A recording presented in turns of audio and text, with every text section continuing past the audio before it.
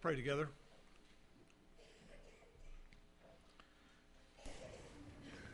Gracious Father, we have been telling you throughout our service how profoundly grateful we are for your dealing with us in grace.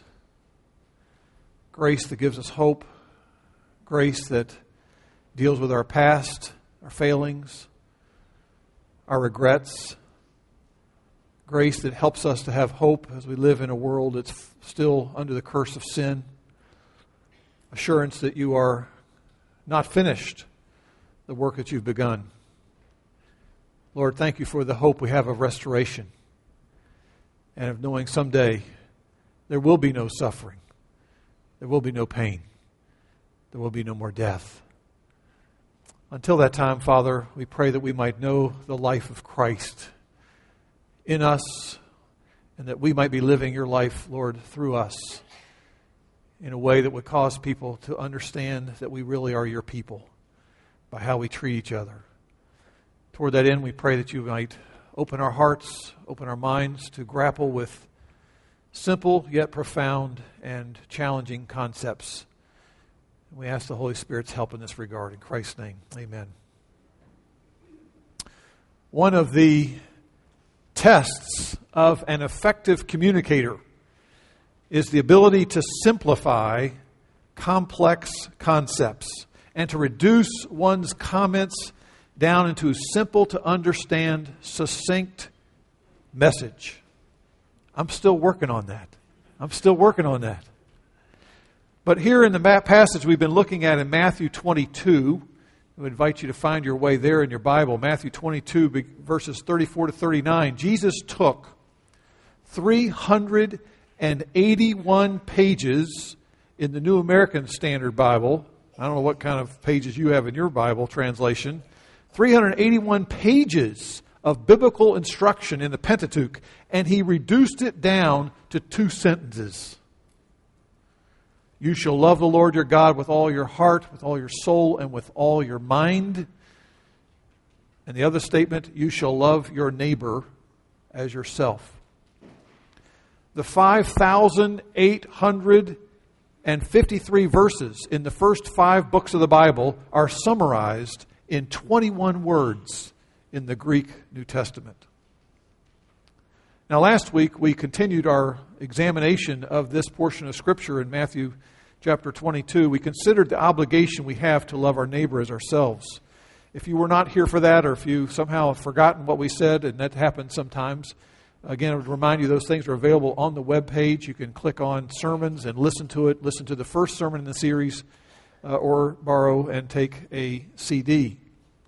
But this morning I want to invite you to consider with me the answers to 2 questions that still, in my mind, need to be answered if we're going to really fully understand the second sentence, the second command that Jesus gave. The first question is this: why is loving our neighbor so important?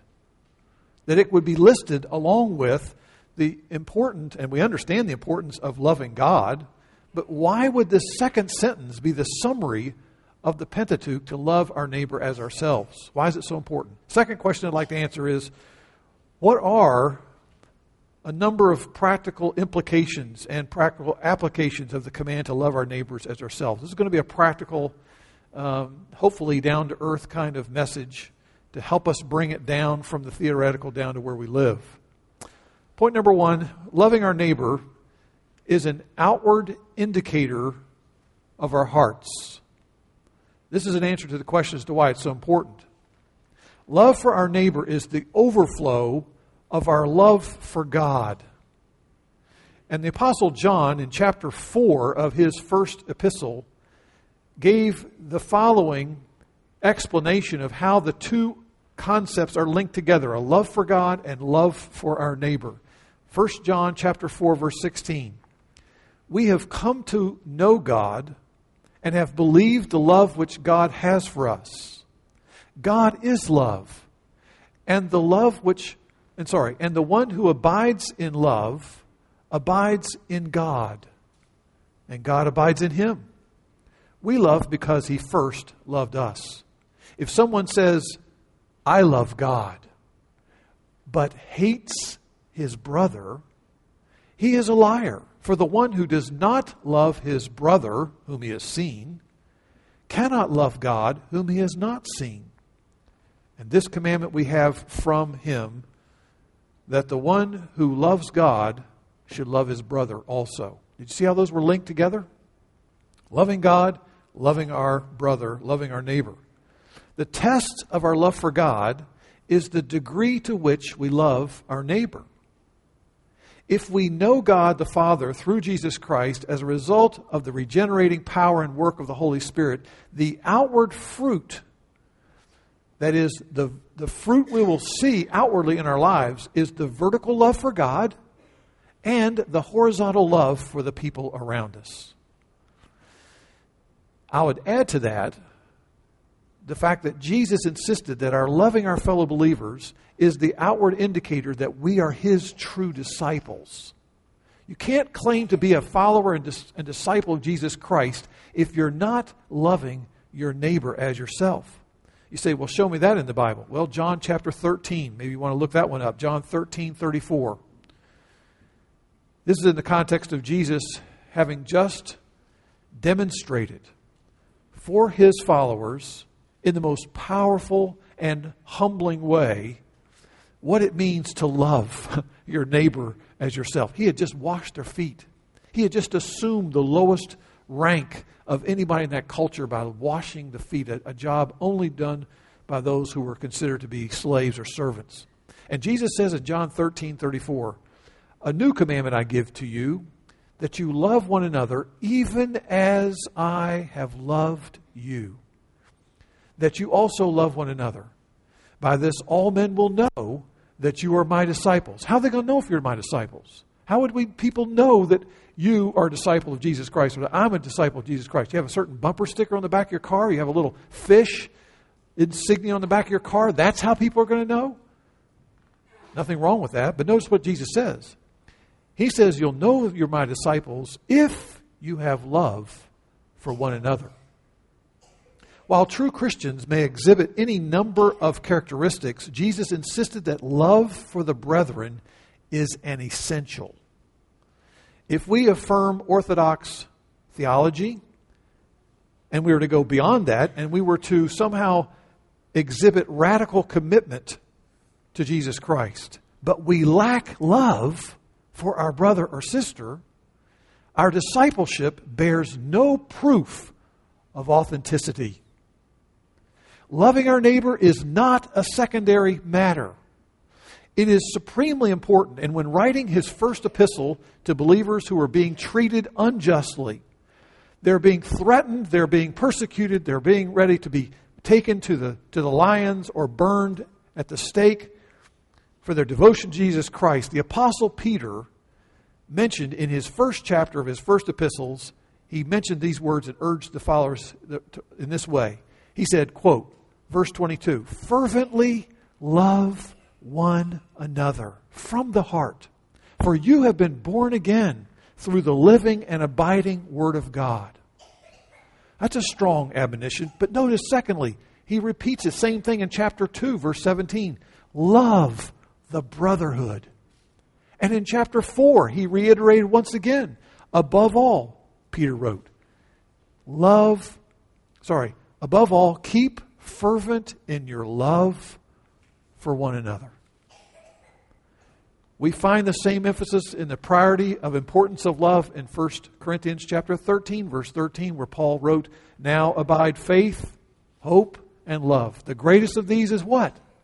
Love. The greatest. Loving your neighbor is an accurate barometer of your love and commitment to Jesus Christ. And one goal that every believer in Christ ought to be pursuing is the goal of an ever-increasing love for God that is exemplified or demonstrated by an ever-increasing love for the people around us. Listen to Paul's instruction to the believers in 1 Thessalonians chapter 4, verses 9 and 10. I hope I'm not hammering this too hard. I'm just trying to help us understand this is a non-negotiable. This is an extremely important area of our lives, and the New Testament is just full of admonitions about love. 1 Thessalonians 4, 9 and 10. Paul wrote, "Now as to the love of the brethren, you yourselves are taught by God to love one another. For indeed, you do practice it toward all the brethren. But we urge you," Paul wrote, "even though you've been loving each other, we urge you to excel still more." That is, it's not enough to do what you've been doing currently. You need to continually advance and grow in your love for each other as time goes on. So my question is, we come to this first point this morning about bearing witness of what our heart, the condition of our heart is. Are you excelling in this area of loving the people around you, your neighbor, loving your fellow brother or sister in Christ? Do other people around you sense that you really love them? Can the people who know you see the evidence in your life that your love is excelling more and more, and that your love for God is very clear to other people in how you deal with them and treat them? And you say, "Well, I hope so." Well, let me just remind you again of a definition of love that we suggested from last week to try to bring it down to say, what do you mean by loving other people? I'll use Paul Tripp's brief definition of love. He said, "Love is willing self-sacrifice for the good of another that does not require reciprocation." That is, you're not going to give me something for my choosing to self-sacrifice myself for your benefit. So the question comes again is that evident in our lives? Well, let's talk about what practically that might look like. So our second point this morning is, again, starting a number of considerations. I've gleaned some of these as initial thoughts from Jerry Bridges' book on a fruitful life. But follow along now as we look at loving our neighbor is a practical matter. Practical. Let's get down to the nitty-gritty and talk about what love looks like. First of all, we know that love gives. Love gives. Whatever the cost, no matter the cost. So much of what is claimed to be love in our culture today has as its goal one primary thing: obtaining what that person wants from another person. I might do a couple of kind things for you. I only am doing it because I want you to do something that I really want from you. I want you to do something back for me. I want you to be pleasant to me. I want you to make me feel important. I want you to make my world go well. And I'll continue to do some things toward you that we can call love. But as soon as you don't do those things, I'm done with you. That's what a lot of what people think love is in our world today. But notice agape love, biblical love, involves giving. 1 John 3:16, very important to understand this principle. 1 John 3:16 says this: "We know love by this, that He laid down His life for us. We ought to lay down our lives for the brethren." Biblical love begins by taking a genuine interest in another person, in that person's welfare, that person's concerns, that person's world. We become focused on other people, and the concept of love means I'm going to give for you and your benefit. Love goes beyond the interest alone. Love lays down one's life. One gets involved in the meeting of practical needs of our neighbor. For example, the next verse, 1 John 3:17 says, "Whoever has the world's goods and beholds his brother in need and closes his heart against him, how does the love of God abide in him?"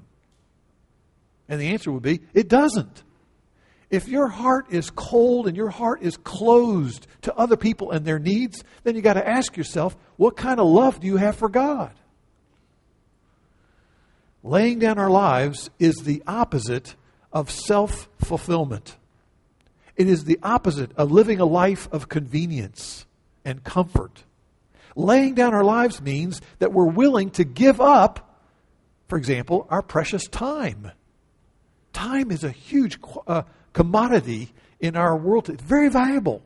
People are busy. People are doing lots of things. And so if you say, look, I'll give you some of my time, and you help somebody with their problem, my friend, that is one practical way to show love to somebody.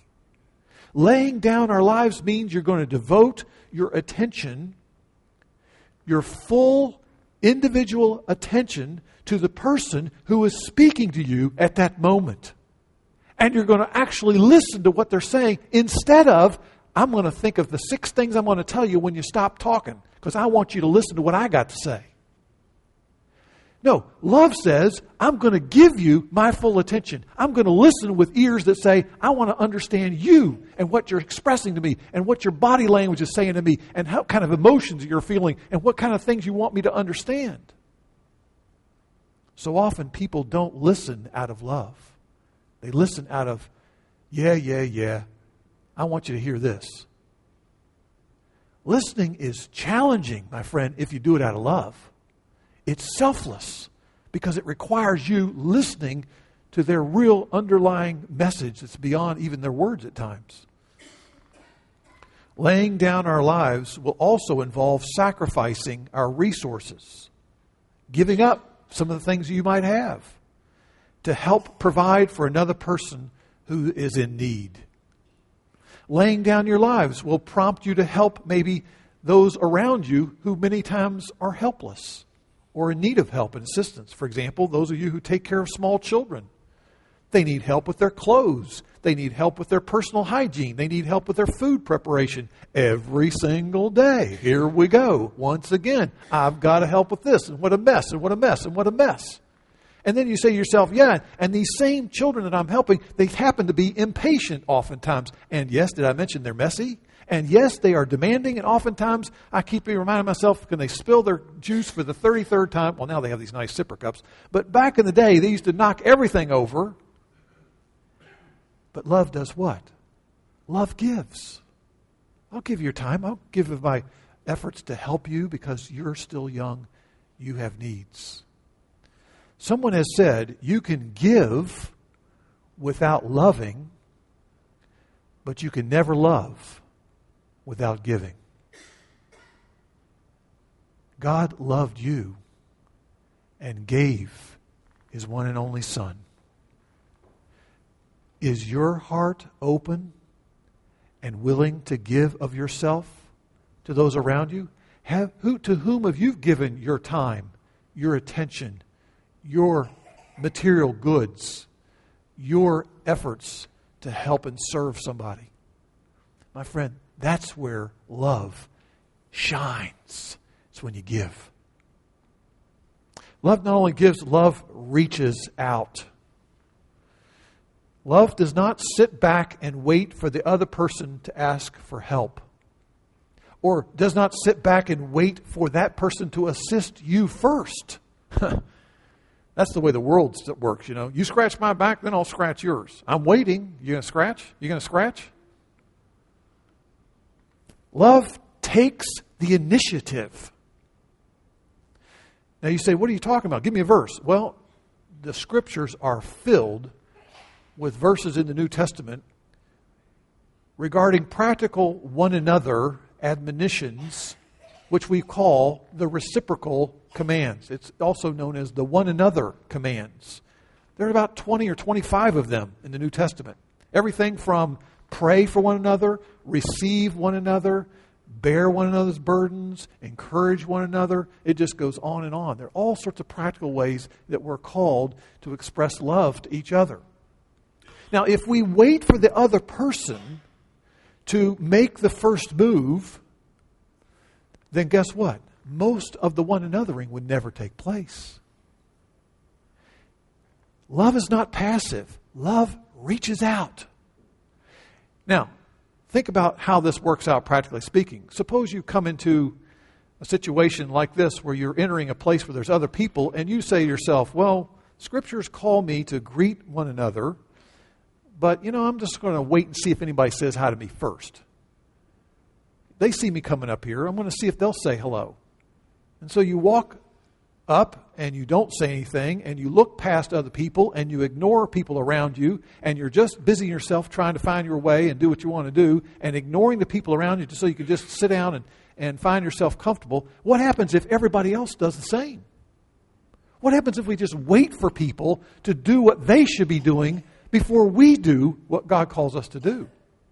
That's not love, my friends. That's just merely responding to people out of either a sense of obligation or out of a sense of, I guess I have to now, or, oh yeah, I guess I'm just sort of reacting to you. But love calls us to reach out and to initiate expressions of our kindness and thoughtfulness and concern for others. Everyone, of course, would walk past everyone else if no one ever extended the right hand of fellowship or braced people as they encounter them. Love does not wait, my friend. Love reaches out.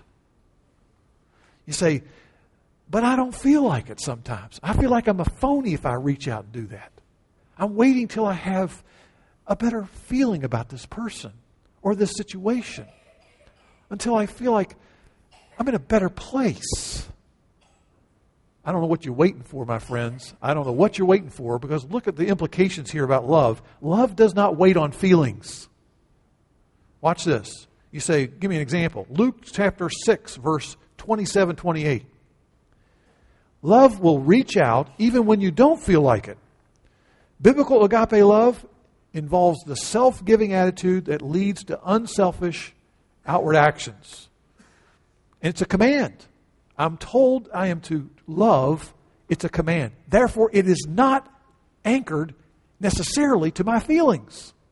It's anchored to my will. I will choose to love this person. Okay, let's go back to Luke 6. Jesus says, love your enemies. Uh-oh.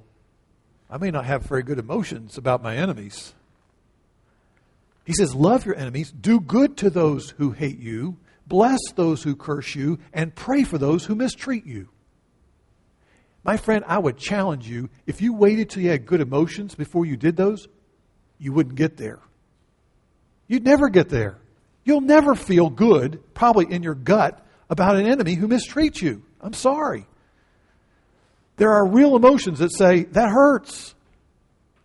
But love refuses to sit back and wait for the other person to initiate. Love moves toward one's neighbors and seeks what is in the best interest of the other person, regardless of how you feel about them. And biblical love is not anchored, as I said, entirely to your emotions. I'm not saying it's bad to have emotions. Yes, we'll have emotions. We shouldn't deny that we have emotions. But the key issue here is we don't allow our emotions to control what we do or don't do. I would suggest to you, many of you don't go to work because you have nice emotional feelings when the alarm goes off in the morning. You do what you have to do regardless of your feelings. And the same is true under the concept of love. Often emotions will reach and catch up to us if we continually make good choices and seek God's help in trying to do what He calls us to do. And hopefully our emotions will come in line with what we're doing and eventually come to the point where we're at peace in that. But the point here is what? Don't wait. Initiate. That was so good, I'm going to say it again. Don't wait. Initiate. That's a good reminder when you want to measure and ask yourself what love looks like. Number 3, or point C. Love overlooks shortcomings and weaknesses in others. Now, I don't know about you, but all of us, I'll put myself in this category. Maybe you don't want to say you're a member of this club yet, but all of us make mistakes. All of us have our share of blunders and failings. And I would imagine all of us can easily name a number of annoying habits that people you know have. Things you know around you, their mannerisms, are things that just sort of drive you up the wall. I know one of mine is people who text during sermons. Or people who talk with their mouth full. People who don't use their turning signals when they drive. Things like that. But the important concept here is love does not give up on imperfect people. Ephesians 4 is a very helpful principle on this one. I encourage you to think hard about this and meditate on it. Ephesians 4, 1 and 2 says, practical dimension of love is, Paul says, I entreat you to walk in a manner worthy of the calling with which you've been called, with all humility and gentleness, with patience, showing forbearance to one another in love. Biblical love calls us to be patient with other people who have faults, who are fallible, who oftentimes drop the ball. And rather than being quick to criticize and condemn, love calls us to graciously endure and put up with others who make foolish choices every so often, and who fail to follow through, who occasionally goof up. Now, this does not mean that we are to never confront people. I'm not suggesting that. Yes, we need to confront people. We need to speak to them about matters of sin. It is an important biblical injunction. But it means, what I'm suggesting here is that love suffers long. That some minor offenses can be and should be overlooked and covered over. It's not a big deal. Move on. Here's a very helpful proverb. Proverb 19:11. Proverbs 19:11 says, "A man's wisdom gives him patience. It is to his glory to what? To overlook an offense." There are offenses, my friend, that are overlookable. You can just dismiss them. Just say, disregard that. Move on. It's not a big deal. And all of us must learn to develop an understanding that that's an appropriate expression of love to other people. If an offense is not part of a destructive pattern, it's not causing harm to others, it doesn't fall into the category of a major offense, then love is supposed to be slow to anger. Slow to anger. Love is willing to overlook shortcomings, weaknesses, and minor offenses. And I would like to just ask the question, how many offenses has God overlooked in your life? How many things has God said, okay, we're not going to make a big deal out of this one? Are you loving others as God has loved you by overlooking the faults of others and showing patience toward them? So practical, so helpful, especially in marriage, where you see so much of the other person in their weaknesses. You have to learn to be forbearing and learn by God's grace to love. All right, letter D. Love puts the interests of others before our own. The interests of others before our own. You can't help but think of Philippians chapter 2 when we talk about this principle that's illustrated so powerfully in Jesus Christ. Here's Jesus enjoying what is rightfully his, the glory and the majesty of heaven. He lays aside his divine prerogatives there in heaven. He assumes the role and position of a slave. A slave, which is the lowest of lowest roles you can assume. It is on the level almost of a beast of burden who had no rights and no respect. And Jesus did this not because he's trying to advance himself. He's not because he's trying to somehow prove something. He was doing that because he regarded others as more important than himself. He did not merely look out for his own personal interests. He was deeply concerned for the interest of sinners like you and me. Philippians 2, 3 and 4. And here's Christ, out of his compassion for helpless, rebellious sinners like you and me. He humbles himself, becomes obedient to the death on the cross. He offered himself as a sacrifice to God to satisfy the demands of justice that were against us. Not against him, against us. He becomes concerned for our trouble and tragedy. And Jesus underwent the horrors of Calvary not because he was forced to, but because he was concerned that the plight of sinners like you and me might be remedied. Be concerned about the needs and problems of other people may and often does, my friend, involve us becoming involved in bearing the burdens of other people. We become people who are going, if I'm going to become involved in the interests of other things, it may affect me in bringing emotional pain into my life. As I hear of somebody else's sufferings, as I realize somebody else having to face something that's ongoing and chronic and very difficult, I become a person who feels great grief. I might become distressed myself. I might be brought to anguish. I might begin to cry and express tears because their interest has become my concern. It's painful when you get involved in other people's interests and concerns and are more concerned about them than you are about yourself. And whenever we love deeply from the heart, like we are members of the same family, having the same love for each other as members of the same family, we'll end up at times taking on burdens that are not our own. And according to Galatians 6, that's exactly what it means to fulfill the law of Christ, to bear one another's burdens. It doesn't mean I'm going to take that burden away from you. It means I'm going to come alongside of you and help you with that burden. One final thought I want to offer to you under another final practical expression of love, and that is love sacrifices to forgive. Love sacrifices to forgive. Ephesians 4 is so clear on this. We could say on this, but Ephesians 4 says, let all bitterness, verse 31, let all bitterness, not just some, all bitterness and wrath and anger and clamor. That means explosive anger and slow burn contained anger. Let all of that type of anger be put away from you along with all malice, and be kind one to another, tenderhearted, forgiving each other, just as God in Christ has forgiven you. If God in love provided Jesus Christ to die in our place as our substitute for our transgressions so that we might be forgiven, how can we not forgive those who sin against us? Love extends the following promise to the offender. Here's what love will do. If love is committed to forgiving, here is what love will do. Love will make a promise. That's what forgiving is. It's promise making. From this point on, love says, I will not hold this sin against you. I promise to release you from the debt that you owe me.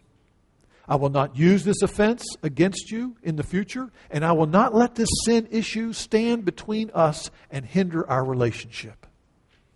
If you say that, if those are the words that you express, if that is the way in which you treat the person who has offended you, my friend, you are acting in love, and that's how forgiveness works. It makes a promise, and then follows that promise by the grace and enabling of the Holy Spirit. Not too long ago, we showed a series in our Sunday school hour called Resolving Everyday Conflict. And they used the illustration of Corrie ten Boom. It's one of the great illustrations of forgiveness that we have to work with just because of the heinousness of the sin committed against her. Corrie ten Boom and her sister and members of her family survived, well, she's the one who survived the horrors of the Ravensbrück concentration camp during the Holocaust. And years after she was released, she was ministering in various churches there in Germany. And after one of her talks about the amazing forgiveness of God, she was greeted at the door by one of the guards who stood and watched and stared at all these naked women who filed by in the shower room. And all the horror of what she experienced once again flashed into her mind again. And as he extended his hand to her and affirmed with her the wonders of God's forgiveness, of which she had just spoken moments earlier in the service, she struggled to hold in check her thoughts of revenge and disgust and bitterness toward this vile guard. And she said she silently prayed before she reached that hand up, because she had no strength to raise that hand. She quickly prayed, Lord, I cannot forgive him. Give me your forgiveness. And she discovered as she did so that God, along with the command he gives us to forgive, gives us the grace to make that promise to forgive others, because we have received such a huge, immense, powerful, amazing, grace-filled forgiveness ourselves for a debt that's far greater than anything you'll ever suffer from anybody else. I wonder if there are some among us today who would say, when it comes to the area of love, are you carrying a grudge?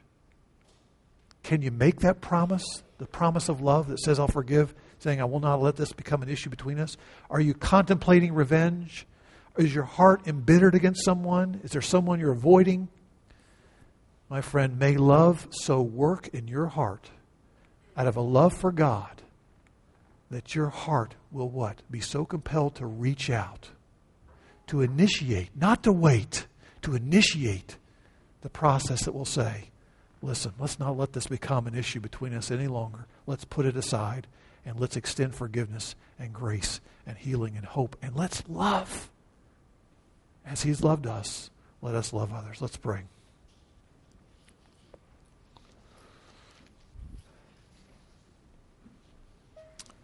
Our gracious Father,